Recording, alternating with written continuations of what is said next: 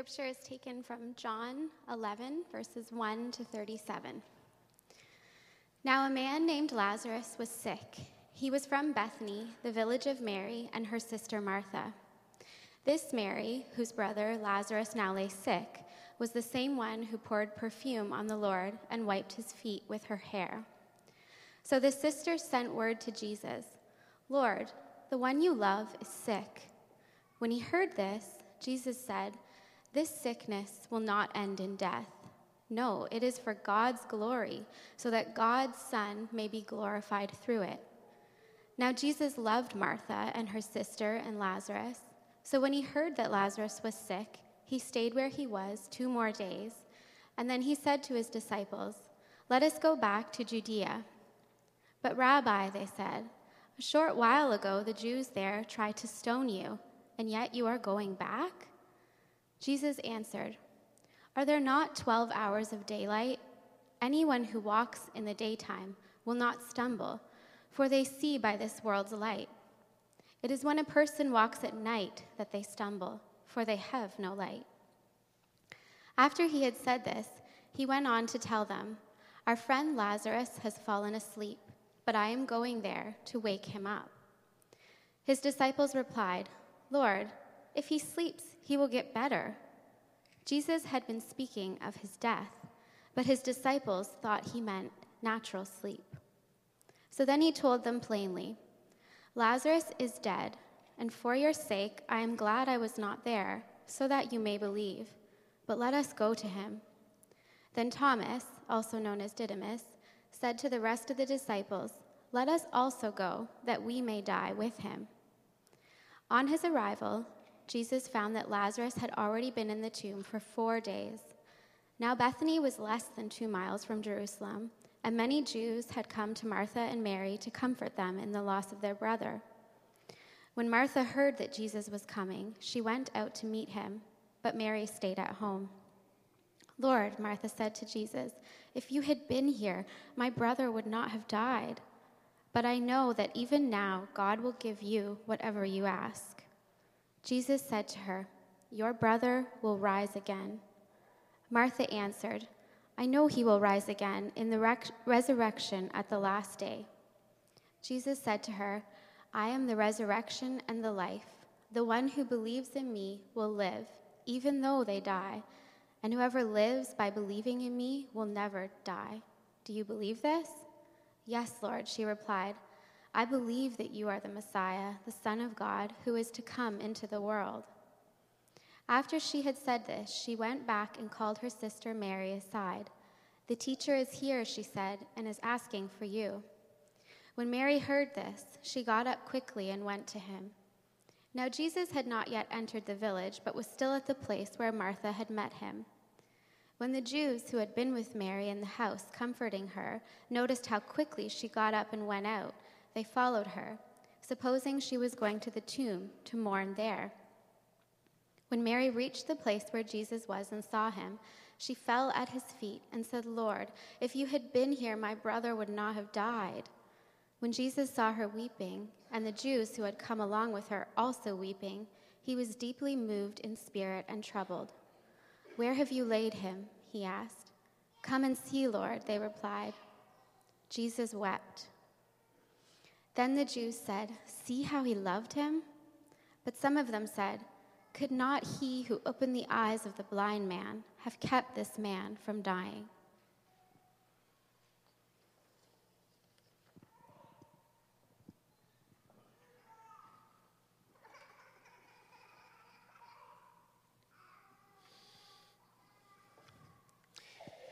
Well, speaking of crying, what are we going to do now that the season of This Is Us has come to an end? For those of you who are fans of the show, perhaps you have the experience of my wife who says at some point during every episode, "I can't get through without crying at least once." I was looking for a picture and I came across this next slide. It says, "Jack Pearson making husbands and fathers look bad every Tuesday night." This is a great show. It's a show that follows a number of different families and actually across different generations. And it reminds us of the common experiences of life.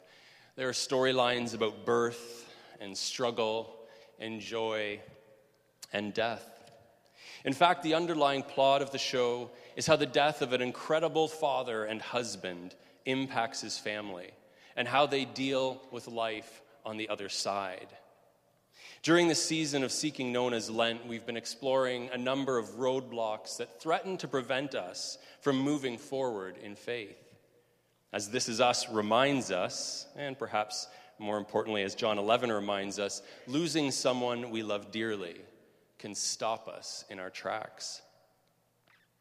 Death is a common experience, and that's why in a show like this, they can look at every different family and how death affects that family. But because death is a common experience, it means that it's our experience.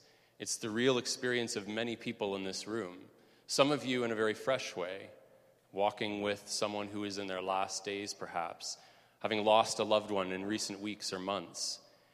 But even if it wasn't recent weeks or months, the fact that you've lost someone close to you in years past or decades past still has effects that linger. And so it's our experience, and certainly one of the emotions that we experience along with the death of a loved one is pain and is suffering. And I hope that by the end of this morning, we can at least be reminded that in the midst of our experience of pain, there is hope.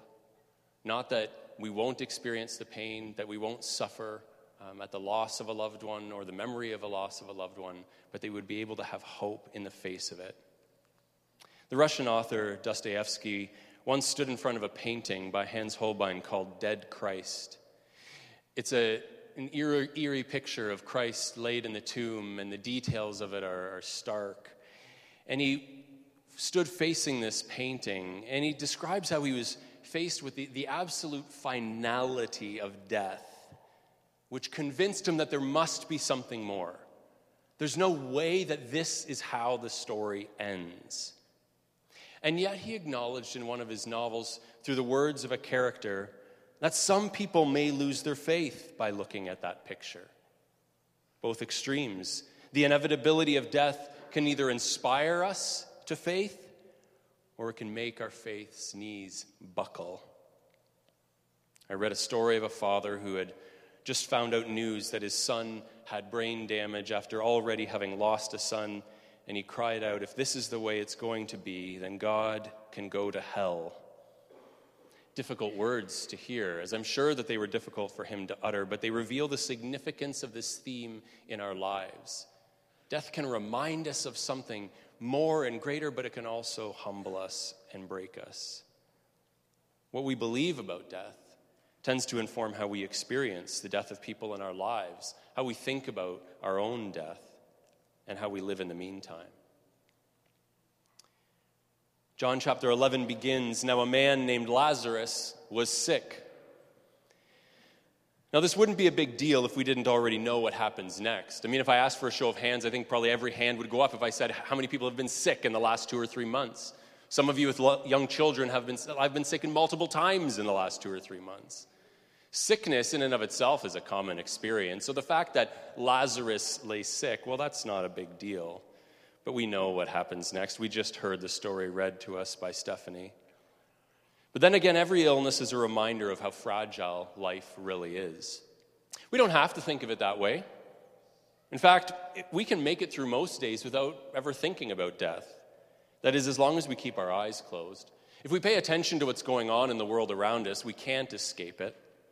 I just took a look at the news feed one day last week as I was preparing and read a story about the poisoning of a former Russian spy in the UK. I read about 4 people, including a young child, who were shot to death in Brooklyn. I read of the death of legendary physician Stephen Hawking. And I even read about a dog suffocating in a carry-on compartment of a United Airlines flight. All kinds of stories, so many headlines. And if I were to open the news this morning, I'd have 4 new headlines. Death is there. But perhaps the headline that made the news more than any last week was students who left school marching to protest gun violence after the death of 17 of their peers in Parkland, Florida. They walked out of their schools and stood in protest for 17 minutes to commemorate those 17 lives, some of them actually even being punished by their school boards for leaving class. But as much as these students were protesting gun violence, I believe that in many ways they were also protesting death itself, the intrusion of death on the young lives of their peers and teachers. Eugene Peterson writes that strangely, virtually every death, even of the very old, feels like an intrusion and more or less surprises us. Tears and lament give witness to our basic sense that this is wrong and we don't like it one bit.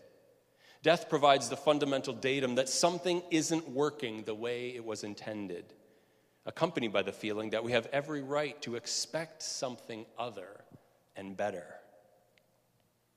The depth of loss that often surrounds the end of life, well, it demands an explanation. For those who believe in God, it can be God that we protest. God who owes us something other and better. God from whom we demand an explanation. So the sisters sent word to Jesus, "Lord, the one you love is sick." So how would Jesus respond in their moment of need? And how will he respond in ours? A couple of verses later, we read that Jesus loved Martha and her sister and Lazarus. So when he heard that Lazarus was sick, he stayed where he was 2 more days. Now I just want to pause for a quick logic check here. This is strange if you pay attention to what this says. Jesus loved them, so he stayed where he was. Does that make a whole lot of sense? I mean, just imagine this in your own life. Because I love you, I will not fold the laundry. Because I love you, I will ignore your all caps text messages. Because I love you, I forgot your birthday.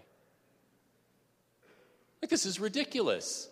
And yet, this is what Jesus is somehow saying by his action. Because I love you, I will stay where I am for 2 more days when you need me the most. But this small detail might actually speak quite loudly to our experience of God's inaction. Just when we need God the most, God is absent. There's a little bit of truth to that. In God's own words, through the prophet Isaiah 54, verse 7 to 8, speaking not about death specifically, but speaking to the nation of Israel who had been abandoned into exile, and they were wondering, where is God in the midst of all of this? And his words are recorded, "For a brief moment I abandoned you, but with deep compassion I will bring you back. I hid my face from you for a moment, but with everlasting kindness I will have compassion on you, says the Lord, your Redeemer." Author Walter Brueggemann observes about this passage, between the 2 lines in each verse, there was scarcely a pause, enough for a comma. That comma of loss and abandonment, however, is defining for many. For many of us, we experience the absence of Jesus when we need him the most. So he told them plainly, after talking with his disciples and having this conversation about sleep and trying to be clever, and his disciples not picking up too quickly, he says, "Lazarus is dead. And for your sake, I am glad I was not there, so that you may believe. But let us go to him." There it is again. That word we've run into time and time again over the last few weeks, believe.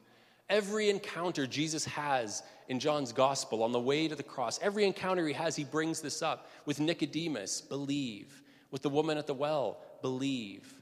With the crowds who were offended by his teaching, believe. With the blind man begging at the side of the road, believe. And now here with the sisters who had lost their brother, believe. By the time he had arrived in Bethany, Lazarus had been in the tomb for 4 days. Of all the experiences a human being goes through, placing the body of someone you love into the ground must be just about the most difficult. I've had the fortune, I suppose, as a pastor, of only having officiated in 6 funerals over the years. I've only officiated over 1 graveside ceremony. And those words that I just read were what I wrote as I was trying to think about what on earth do I say to a family as they stand there beside a grave and lower the body of their loved one into the ground. What on earth do you say? And I was thinking, well, this is just about the hardest thing that you could go through. And so Jesus walks up to this family who had just done this very thing. And the first sister he meets on his way into town is Martha. As in the other famous story of these two sisters, Mary chose to stay put. Martha went out to engage Jesus. Jesus said to her, "Your brother will rise again." And Martha answered, "I know he will rise again in the resurrection at the last day." Now, many Jews believed in a general resurrection of God's people, that Israel somehow would be raised to new life. But Jesus' response links faith in him in this life to life with him in the next. Jesus says to her, "I am the resurrection and the life. The one who believes in me will live even though they die, and whoever lives by believing in me will never die." Jesus wasn't saying the same old thing here. This was not what they had taught or what they believed. He was saying something new. And he went on to ask Martha a question. And I believe it's a question that he asks each and every one of us. Do you believe this? That I am the resurrection and the life. That the one who believes in me will live even though they die. Do you believe this? "Yes, Lord," she replied. "I believe that you are the Messiah, the Son of God who is to come into the world." Again, those words, believe. But can words so simply remove a roadblock as strong as death? Well, Jesus has these interactions with Martha, and then she goes back and she tells her sister Mary, it's time to get up and go meet Jesus here. So Mary runs out to meet him. And when Mary reached the place where Jesus was and saw him, she fell at his feet and said, "Lord, if you had been here, my brother would not have died."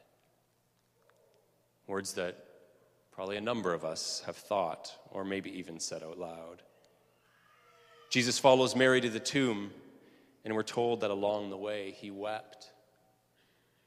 There are all kinds of reasons we can imagine for his weeping, but being human, I imagine that he was genuinely sad for the loss of a friend. We're told that Lazarus was someone he loved. He was close with his family.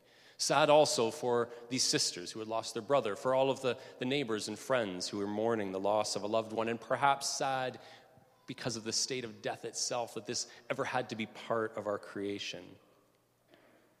And as Jesus is weeping and making his way to the tomb, the onlookers ask the question, could not he who opened the eyes of the blind man have kept this man from dying?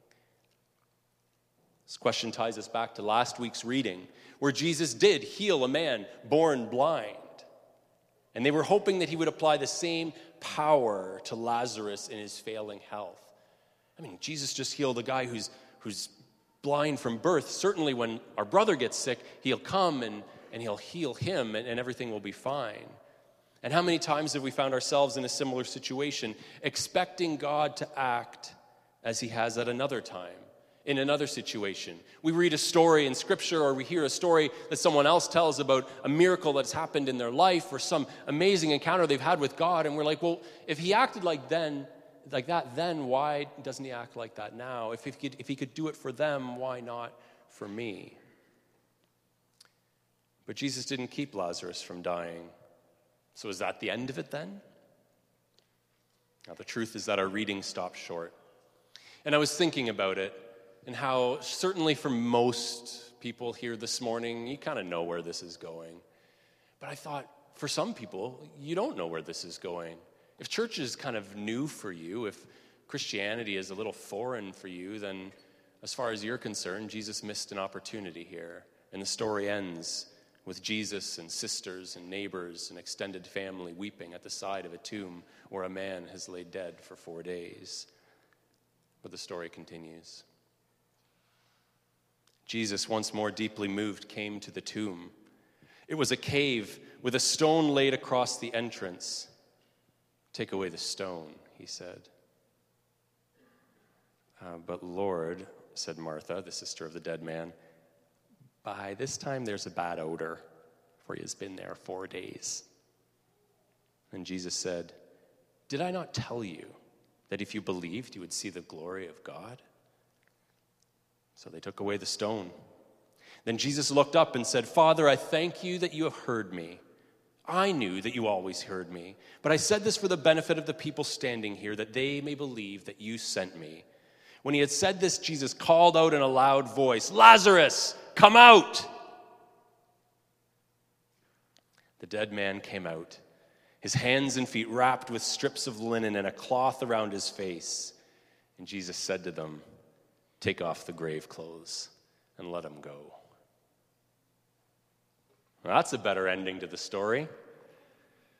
So here we meet Lazarus, the original walking dead.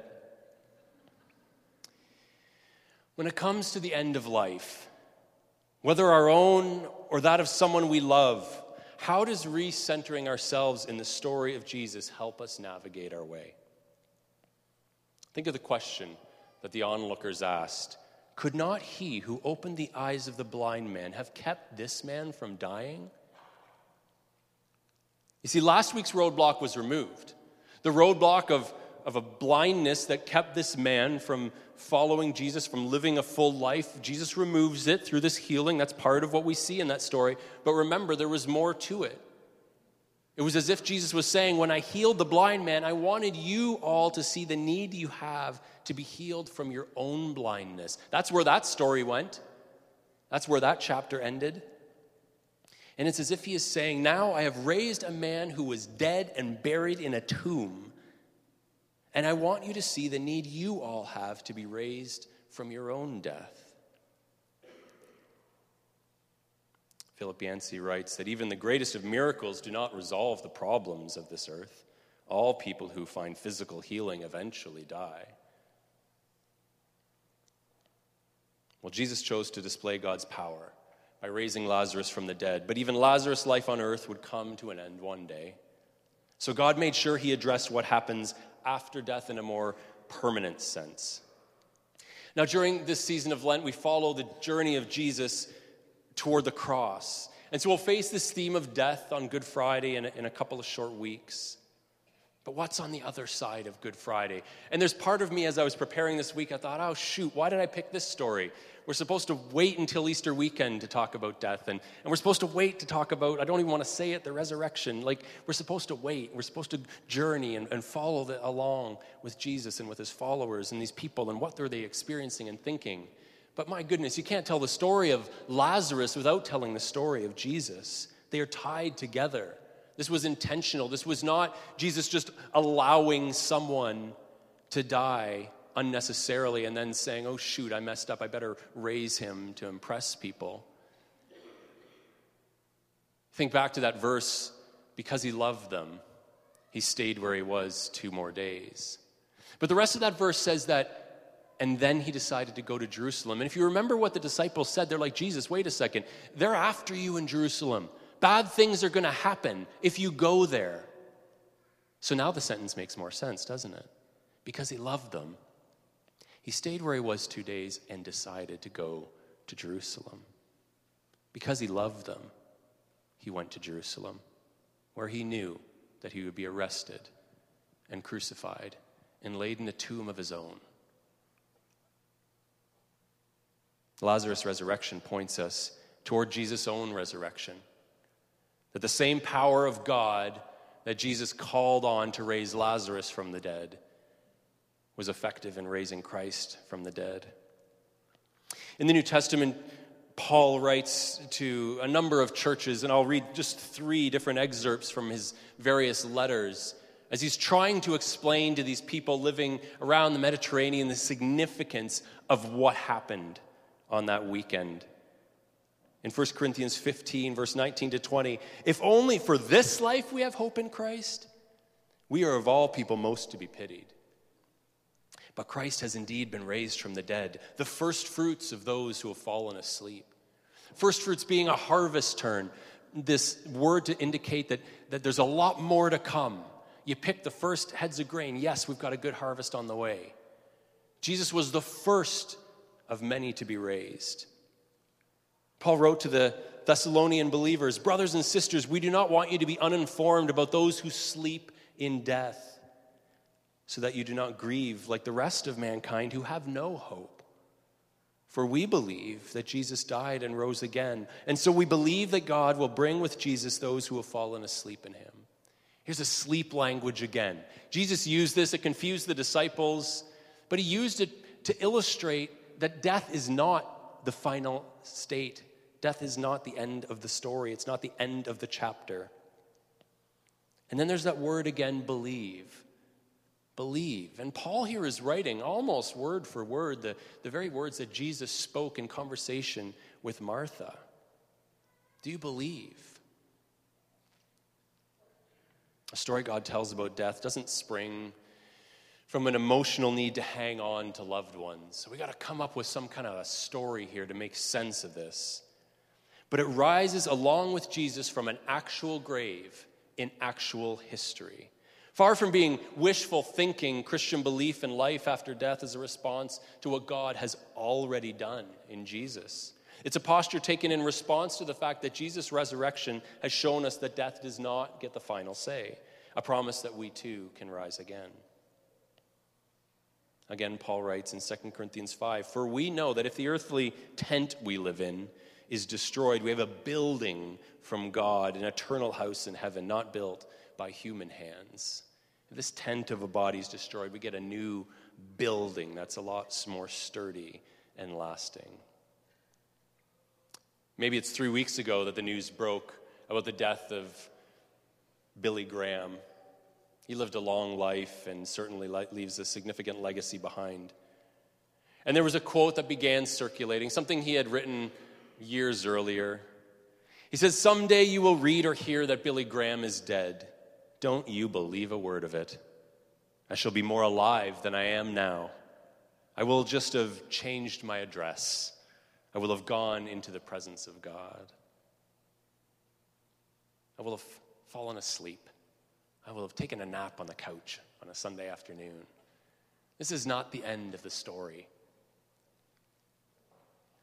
But of course, having an accurate perspective doesn't eliminate the pain of the experience. Jesus knew what was going to happen. He knew Lazarus would rise, and yet he still wept. He had an accurate perspective. He knew that he was just sleeping. He knew what the power of his Father was able to accomplish, and yet he wept. Because that's what death does to us. And not just physical death either.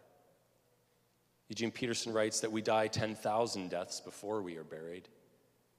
We experience death in so many ways in our lives. Not only when a loved one dies, but when a dream dies, when our health dies, when relationships die, when innocence dies, when faith dies, or at least almost dies. So how does a story about resurrection speak to us in the here and now? I want to read an excerpt that comes from a story that I seem to have lost. I've lost my excerpt. Well, that's too bad, because it was a good one. Found it. It comes from a story written by Charles Dickens in the book The Old Curiosity Shop. It's the story of a young girl. She's the heroine of the novel. And unfortunately, she passes away at the end. Now, don't get mad at me for spoiling it. He wrote the book like 150 years ago. You've had time.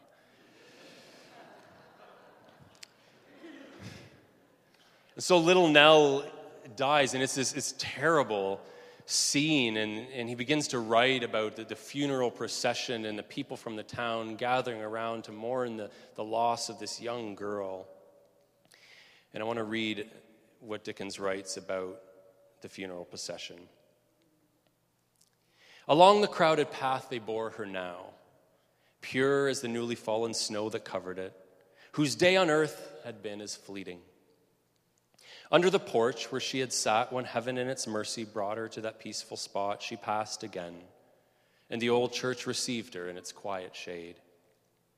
They carried her to one old nook, where she had many and many a time sat musing, and laid their burdens softly on the pavement. The light streamed on it through the colored window, a window where the boughs of trees were ever rustling in the summer and where the birds sang sweetly all day long. With every breath of air that stirred among those branches in the sunshine, some trembling, changing light would fall upon her grave. Earth to earth, ashes to ashes, dust to dust. Many a young hand dropped in its little wreath. Many a stifled sob was heard. Some, and they were not a few, knelt down. All were sincere and truthful in their sorrow. They saw the vault covered and the stone fixed down.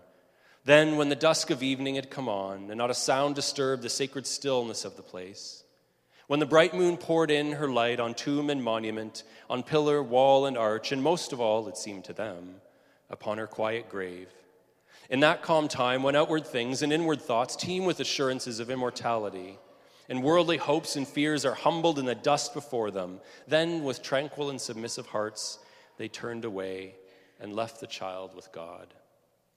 Oh, it is hard to take to heart the lesson that such deaths will teach, but let no man reject it. For it is one that all must learn and is a mighty universal truth. When death strikes down the innocent and young, for every fragile form from which he lets the panting spirit free, 100 virtues rise in shapes of mercy, charity, and love to walk the world and bless it. Of every tear that soaring mortals shed on such green graves, some good is born, some gentler nature comes. In the destroyer's steps, there spring up bright creations that defy his power, and his dark path becomes a way of light to heaven. Instead of causing us to despair of life or turn from God, death can remind us of the incredible value of life and of the very real presence of God in the midst of it all. When faith breaks through the roadblock of death, it not only assures us that our life will continue beyond the grave, but also gives shape to our lives in the here and now. I'll close with the words of the Catholic writer Carlo Coretto. I think about death, he writes.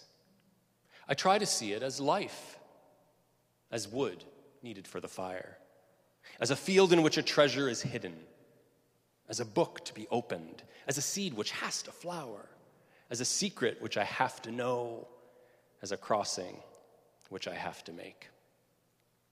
I invite you to stand, and we'll close in prayer this morning.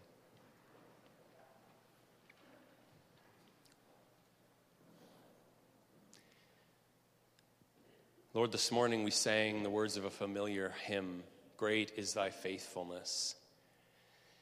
And by faith, we want to say those words now, after thinking and reflecting on one of life's most harrowing themes. Great is your faithfulness to us.